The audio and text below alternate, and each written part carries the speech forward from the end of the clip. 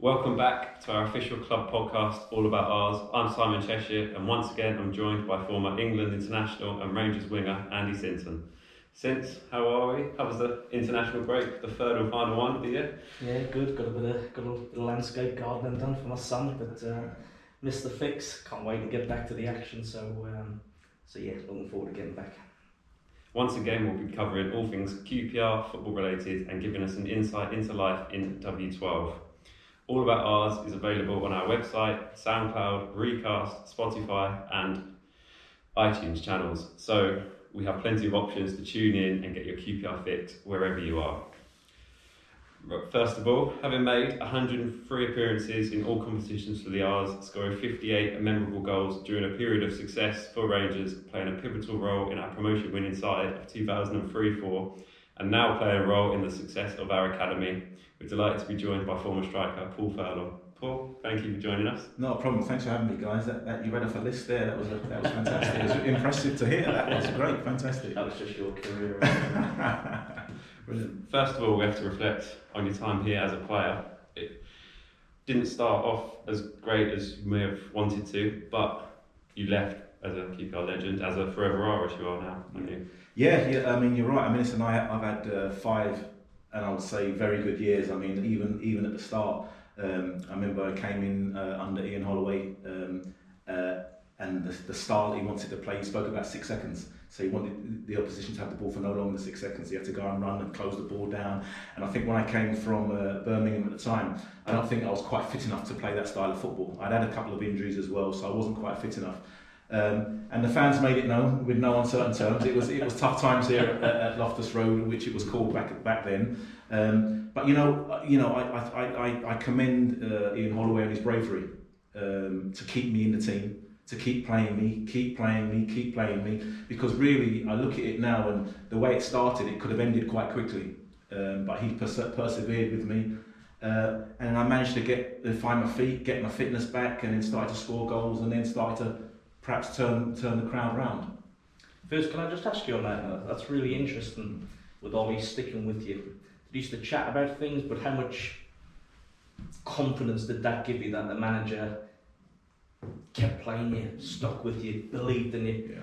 How much confidence did that give you at the time, even though you probably weren't scoring as often as you would like, or you said you went on top of your fitness, but that must have meant a lot. It was massive. I remember when I first came in and I signed, his wife was into the tarot cards, and before he signed me, he got his wife to do a tarot reading on myself.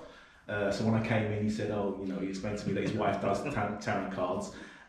Do I want to know what's said about me? And I said, all right then, I do, yeah, do you know what I mean? I was a bit sceptical about it, but he spoke about hard work, dedication, those sort of things, so, and the matter of fact, I came in and wasn't scoring at the time. We had many discussions about, don't worry, keep on getting yourselves in the right position, etc., etc. I think I remember he bought me a book, and the book was titled, Don't Worry, Keep Working Hard, or something like that.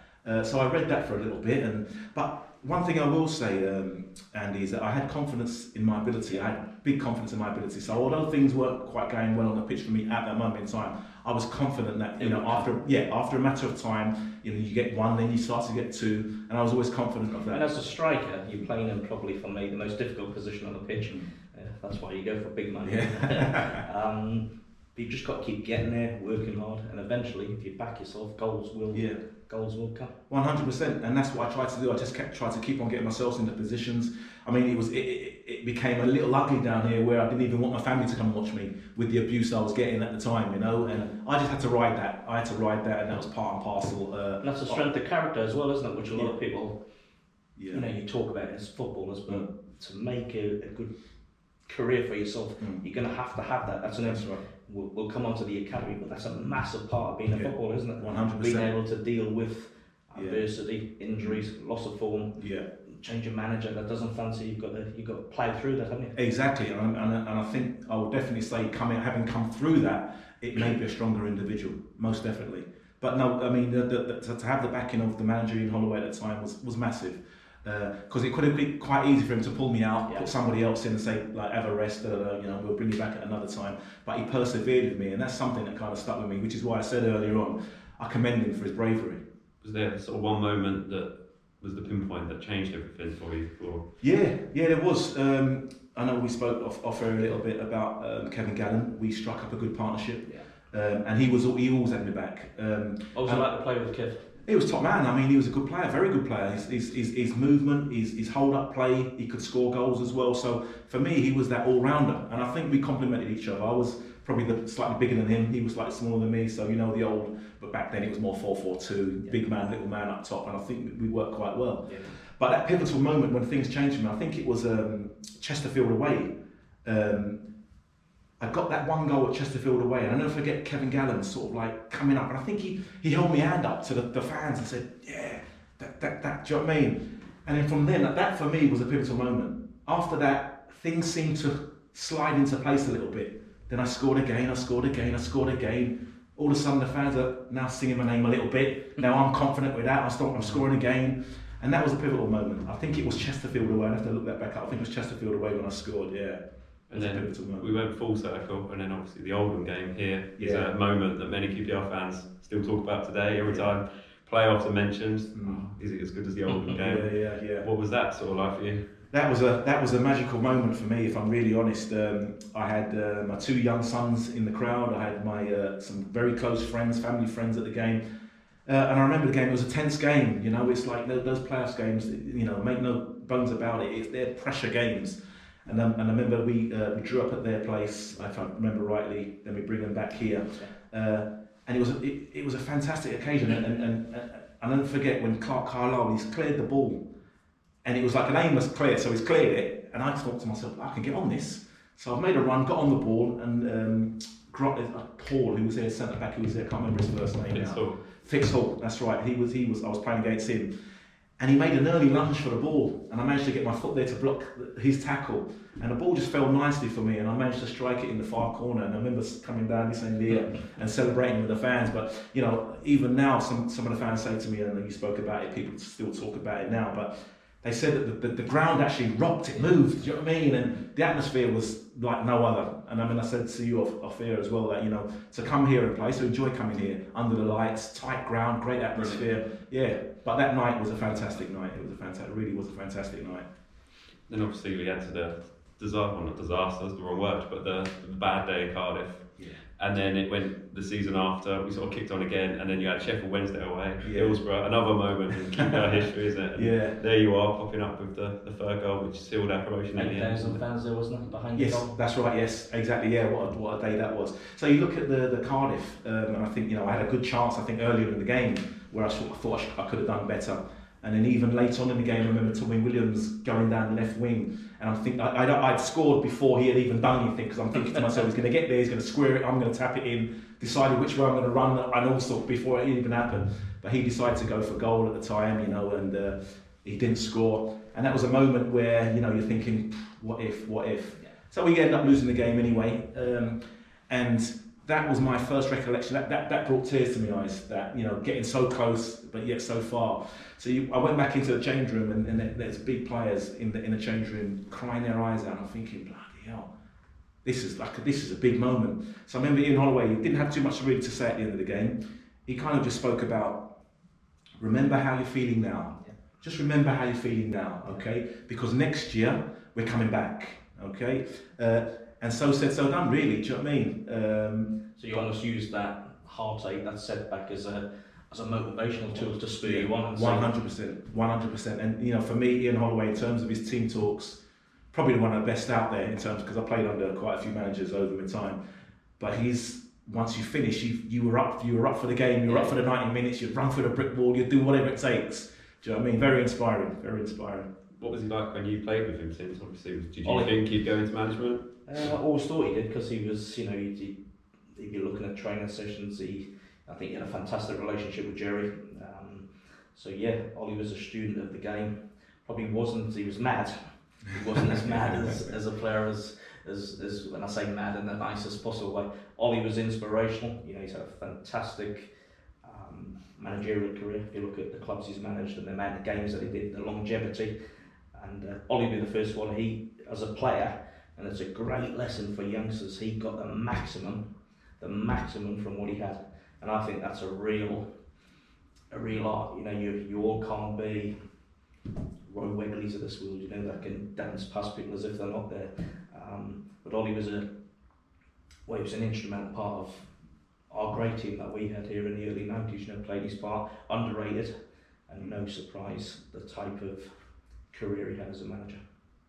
And then obviously under Holloway we got promoted in the end, we're in the Championship, and the 4-5 year was sort of one for you that was a real personal career. So what was that? So the 4-5 season. Right, yes. It was a bit of a highlight for you, wasn't it? You scored a lot of goals and it was an important year for us. And kind of similar really to this season, that we get into January, we're quite around the playoffs and we could kick on, and we ultimately didn't that year, but we had the chance to, didn't we? Yeah, 100%. I mean, when you look at the team now, I think that the first team are doing really well. I think Mark Warburton's come in and done a great job. I mean, he had to turn it around, and I think from the regime before, I think you look at the team, and probably Ilias is probably the only one that's still around, really. I think so. There's been a massive overhaul.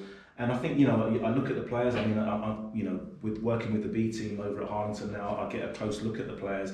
And there seems to be a good team spirit. There seems to be a good buzz about the ground. Everybody seems to be pulling in the right direction. And you know, I mean, who knows how far they can go? I mean, they've got an important game tomorrow, which I know they're looking to get points from.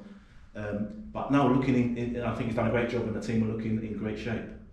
And then obviously in that squad, Albert Adoma, someone that you know from your time you crossed paths at Barnet. Yeah. He was the sort of the apprentice, the young player coming through, and you sort of passed your experience on. And I know we've sort of spoken, and he's that player now, passing the experience on to the younger players. Yeah. What sort of things did you say to him, or would he now be saying to the younger lads? I mean, first and foremost, I mean, Albert always had ability. He had pace, and you know, pace puts the fear of God into defenders. So he always had that, and could cross the ball as well, and could nick a goal as well. I mean, I always used to say, I used to play in wide areas. I always used to say I hated goal-scoring wingers. Do you know what I mean? I just wanted them to cross it for me to score. Do you know what I mean? So I hated when they came inside. I wanted to score. So, but no, I mean, the sort of things I would just be consistent. You know, practice what you do. So if you're going to be a crosser of the ball, you're a wide player. After training, spend a couple of minutes just practicing getting balls into the box, you know, and never say die. Continue to work hard, and you will reap the rewards. And I think so said, so done. I mean, you look at him now. I think he's 38 years of age now, and I just saw him today after training. And you look at him; he's trim, and you can see he looks after himself, and he lives the right lifestyle. So I was fortunate enough to play till I was 42. So I was playing for Barnet, League 2 at the time, 42 years of age, still running around scoring goals, you know. So you look at Cristiano Ronaldo, who's just come back from there from Real Madrid to Man United. People who want to look after themselves and prolong their career. What was the motivation of us to play? Was it just the love of the game? Was it the thrill of scoring goals, running out in front of people? What kept you going so long? I think I remember I always had, so when I sort of got into my 30s, 31, 32, that sort of age, I always said I wanted to play till 38. Why 38? I don't know why 38, but I just always said I want to play 38 and then I want to come out of the game. Yeah. So I got to about sort of 36, around about 36, and I remember having a meeting with Ian Holloway at the time, and he said, like, you know, how do you see your future? What do you want to do? And I said, I'm happy playing at the moment. At this time, I wasn't interested in coaching. I wasn't interested in going into the game in that sort of form. And I said, I'm going to play to 38, and then that's it. That will do me, I think. And he said, well, I think that you can play for longer than that. And then he kind of put a seed of thought into my mind. I thought, really? He said, yeah, I think you could play longer than that. So then he said, if you set your sights higher, so change that 38 to perhaps 40. Change that 38 to perhaps 40, and you'll get there. So I ended up playing till I was 42. Did you adjust your training to get to that point? Did you train a little bit less? Did you manage your body a little bit better? Did you have a word with the manager and say, you know what, can I just do half the session today? Was there a little bit of that coming? I mean, it's a great question, Andy. Yes, I had to change what I did. So after a game on a Saturday, we'd be off on a Sunday. On a Monday, I'd come in and I'd be the one jogging around the outside, a little 20-minute jog around the outside, stretch. And that was me. And obviously you can get the players that are training, they give it a flip. You know, look at big time Furlong out there running around the outside, you know what I mean? But you know, it preserved my body, it allowed me to go on for longer. And then another thing as well, coming towards the end of my career, I was doing something that I love to do. So getting paid for it. It was my job. But if I wasn't playing for a career, I would have been doing it, not getting paid for it, and I would have continued to do it anyway. So when I was coming towards the end, I began to sort of look after myself better. I was almost trying to grasp onto every single little bit. Yeah, exactly, every single little bit. So my food changed, my dietary bits and pieces, my fluids that I took on board, how I sort of cooled down after matches, ice baths before, that sort of thing. I was really spot on with that, and that then enabled me to go on to playing to us 42. I think the key to that as well is doing all of that so you can contribute. I think there's nothing worse with a player who just hangs on for hanging on sake. My opinion, you have to want to and have to contribute to your team on a Saturday. 100%, yeah. And it's funny because the last manager I had here was John Gregory, and I was 38, and I felt I had one more year here. I felt I could play one more year here quite easily and contribute, like you said. But it wasn't to be. I mean, he had other plans, and fair play to John Gregory. I mean, the manager comes in, he has his ideas, and so be it. So then I left the club then. But I always thought to myself, I had one more year. But that's football. Then you moved on, you joined the academy, you came back in 2014. How's that sort of been since the start in 2014? You've sort of worked your way up now, haven't you? Yeah, that's right. My two sons were part of the academy. And I used to enjoy coming and watching them. I used to enjoy bringing them to training and then going home and talking about training. I used to love that. And then one time I was watching, and Steve Gallen said to me, he was academy manager at the time, he said, "Why don't I come in and help out?" And I was like, "No, Steve, it's okay, I'm fine. I just want to watch my boys." So the parents would be one end, I'd be on my own there, just watching quietly how he's getting on. He kept on asking, and I thought to myself, you know what, let's give it a go. So I came in on a part-time basis, sort of working with 13s, 14s, 15 years of age, and really enjoyed it. I mean, I'd done a little bit of grassroots before that, but coming into this environment, this elite environment, it was called School of Excellence at the time, a Centre of Excellence, should I say, at the time, and thoroughly enjoyed it, and then so then EPPP comes out, and then that allowed me to have a full-time role within football. I assisted Steve Gallen, who was doing under-18s at the time. I assisted him, and that was where a lot of good learning for me took place under him, because he had been doing that role for quite some time. So that's how I came in, and then Steve moves on, he does the under-21s, I then take over, do the under-18s, have a really good time at that, thoroughly enjoyed that role, and done that for the best part of 8-9 years, I think it was, in the end. And just to turn a Christmas there, I moved up with the 23s and the B team. But having worked with the under-18s, it was so rewarding to see, the boys come in as under-16s, and then to see them play in our first team or go to somebody else's first team was so rewarding. To know that you've had to play a little part in their careers, I mean, they come in and, once they've been in the building for a little bit, you see the clothes change, then they learn how to drive, they get by a car, and it's really fascinating to see how that develops and pans out. And some of the players now, I still speak to them now, players that have perhaps moved on or whatever, they still drop a text from time to time. And so it's not all nicey. Sometimes they've got to get a firm word. But I think in the long run that they accept that, and they understand that, it's for a reason, to get them to, or get their full potential out. But no, I thoroughly enjoyed that. Then, as I said, the turn of Christmas, I started working with the 23s with Andrew Impey, and been fortunate enough to work with the B teams in recent times, because Hawley has been part of the Jamaica national team. Yeah. So he went out there, and I then took the reins on there, and thoroughly enjoy working with the older player. The quality, the intensity raises, and it's more probably where I want to be. I do want to have a shot at first team, not necessarily saying manager first and foremost, but I would like to coach in that environment, and that's where I find myself today, really thoroughly enjoying it. Your coaching career is probably, it doesn't mirror a playing career, but it does to a degree, because in your coaching career you started at a level, you're evolving every day, you're learning every day, you're watching more experienced as a player, you're looking at experienced players. As a coach or a manager, you're looking at experienced managers, what they say, what they do. You go on your courses, you learn them. So as a coach, you never stand still, do you? No. I mean, you have to keep on. It's almost like having an open mindset. You always got to be open to learning all the time. And I've got great people around me. Chris Ramsey, who's been in with me. the knowledge and the detail that he puts into what he does is incredible, and also his work ethic is second. I've never seen anybody. So one day he could be coming in working with the under-9 with the first team, and then he could be working with the under-9s later on in the evening. You know, so his work ethic is fantastic, and I've learned so much off of working with him. Then obviously the new training ground's been announced, work started at Heston. How exciting is that to be involved in at the academy from the first team side and both the academy side?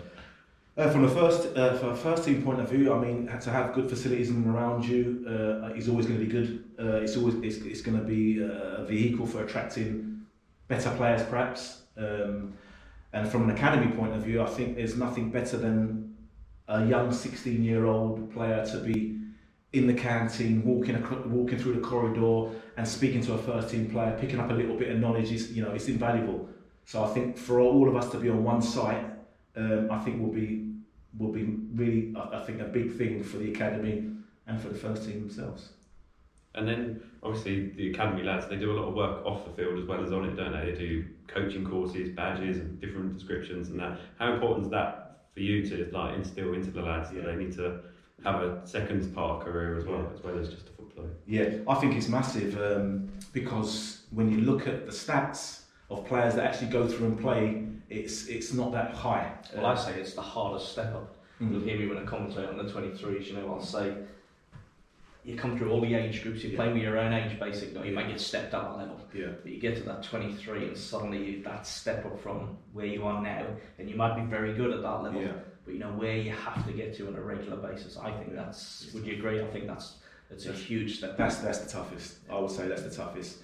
So these boys, that like those and really going through and playing, it's tough. So we arrange these, or the guys arrange these workshops to give them an insight as to what other things that might be out there and that might take their fancy. I mean, I think the work that the guys do behind the scenes is incredible in terms of the workshops they put on, in terms of getting people that are in banking, how to look after money, how to look after finances, things about health and safety, inclusion. We had one most recently, Islamophobia. Do you know what I mean? So really opening up their minds to what is going on in the world and the other options that are out there, So for the academy and the workshops, I mean, we just try to instill. We want to kind of develop well-rounded human beings that are able to go out to the world and adapt. Do you know what I mean? That's what we really want. It's so important. Yeah. As you were saying, really, really important. Yeah. And then obviously, do you pass on advice to the younger lads as well? Sort of when I was 17, 18, this is what I was doing to ensure my body was ready for when I was 14. Still Yeah. Definitely when I was coming towards the end of my career, I wasn't saying no to you. No, but now, I mean, I do try to pass on little bits from time to time. And it's more about, how to conduct yourself. I mean, and sometimes it's not necessarily what you say. I mean, if you conduct yourself in a certain way, people watch you. Do you know what I mean? If you're going to be the boss, the manager, the person who picks the team, and you carry yourself in a certain way, because I used to watch a lot of people and try to pick up the good habits, and the bad ones, or the ones I didn't think for me, I'd push to one side. So I think it's important, and especially when I was with the under-18s, I kind of used to speak to the young boys about the hoops and the badge. I think Steve Gannon I think I heard it from Steve Gannon before. Like, you could go over the park, and the shirt, the QPR shirt is quite unique. So you could be over, and you could be, 100, 200 yards away, and you could look, and there's QPR, there they are over there. Do you know what I mean? Because the hoops are so outstanding. And in the badge as well, how important and how precious it is to play, to represent the club. Do you know what I mean? And what the fans demand: hard work, dedication, resilience, those sort of things. So I try to instill that into the boys. Yeah. Reflecting on the shirt, what was the feeling like when Darnell pulled it on for the first time? Wow, yeah. I mean, it's a big occasion. It really is a big occasion, and he came in here at the age of 11, and he left around about 2021. But to see him actually put on a first team shirt and run out at Loftus Road, which it was called at the time, was some Been so proud. It was so proud. I mean, it almost brings a tear to your eye. Do you know what I mean? To see him actually out there running around. Yeah, really good feeling. And since just looking ahead now for the run before Christmas, quite a few tough games in there, haven't we? Simon, they're all tough. This league is relentless. I know we've had a little break, but what I've seen over many years, if you're not quite at it, Paul will back me up here. If you're slightly off as a team individually, you get punished, you'll get beat. If you look at the teams we've got to play, starting tomorrow at Luton, tough game. Done really well under Nathan Jones. Will come here, be hard to beat. There's a little bit of rivalry. So there's one. Then we're very quickly back Wednesday night, Huddersfield, riding high. Then we go to Derby with their problems that they've got. Sheffield United, I'm just looking at the list there. Sheffield United, Swansea, Bournemouth, coming up. There's no easy games. You have to earn, and I'm sure he instills into the youngsters as well. You have to earn every point, every victory. And if you're not, well, as an individual, if you're off it, you're under risk of losing your place. Yeah. And as a team, if you have a bad week, you can go from what is a promising position to back into the middle of the pack.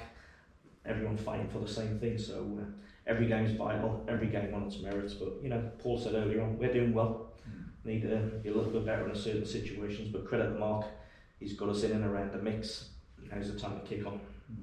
I was just going to say as well, even the Championship, it's a brutal league, really. Like when you think about your Saturday, Tuesday, relentless, yeah, 100%. And anybody can beat anybody. Yeah. Do you know what I mean? It's a tough league. But as you rightly, if you can get a bit of consistent one or two games, you can push yourself up. But likely the other side, if you lose one or two, it can make you, not so favourable. It's probably 12 or 13 teams, 14 teams maybe. All think, we're quite big clubs. We should be back at the big time. And you've only got to look at certain teams who've been in that level for a long time. Once you're in it, tough to get out of it. That's where the consistency comes in. Tuesday, Saturday. Injuries, suspensions, strength of squad, youngsters coming through, all goes into the mix. Backing of the fans. If you can put the majority of that together, you've got a chance. Yeah. Perfect. I'm afraid we're going to have to leave it there. It's been great to be joined by yourself, Paul. Thank you for taking the time. Well, thanks very much for having me. Cheers. Thank you very much indeed. And you as well, Pleasure. Andy. Cheers. Great to see you. Thank you. Keep up the good work. Yeah, and yourself. And as always, since, thank you. Pleasure as always. Hopefully we can pick up where we left off over the festive period, and come on you ours.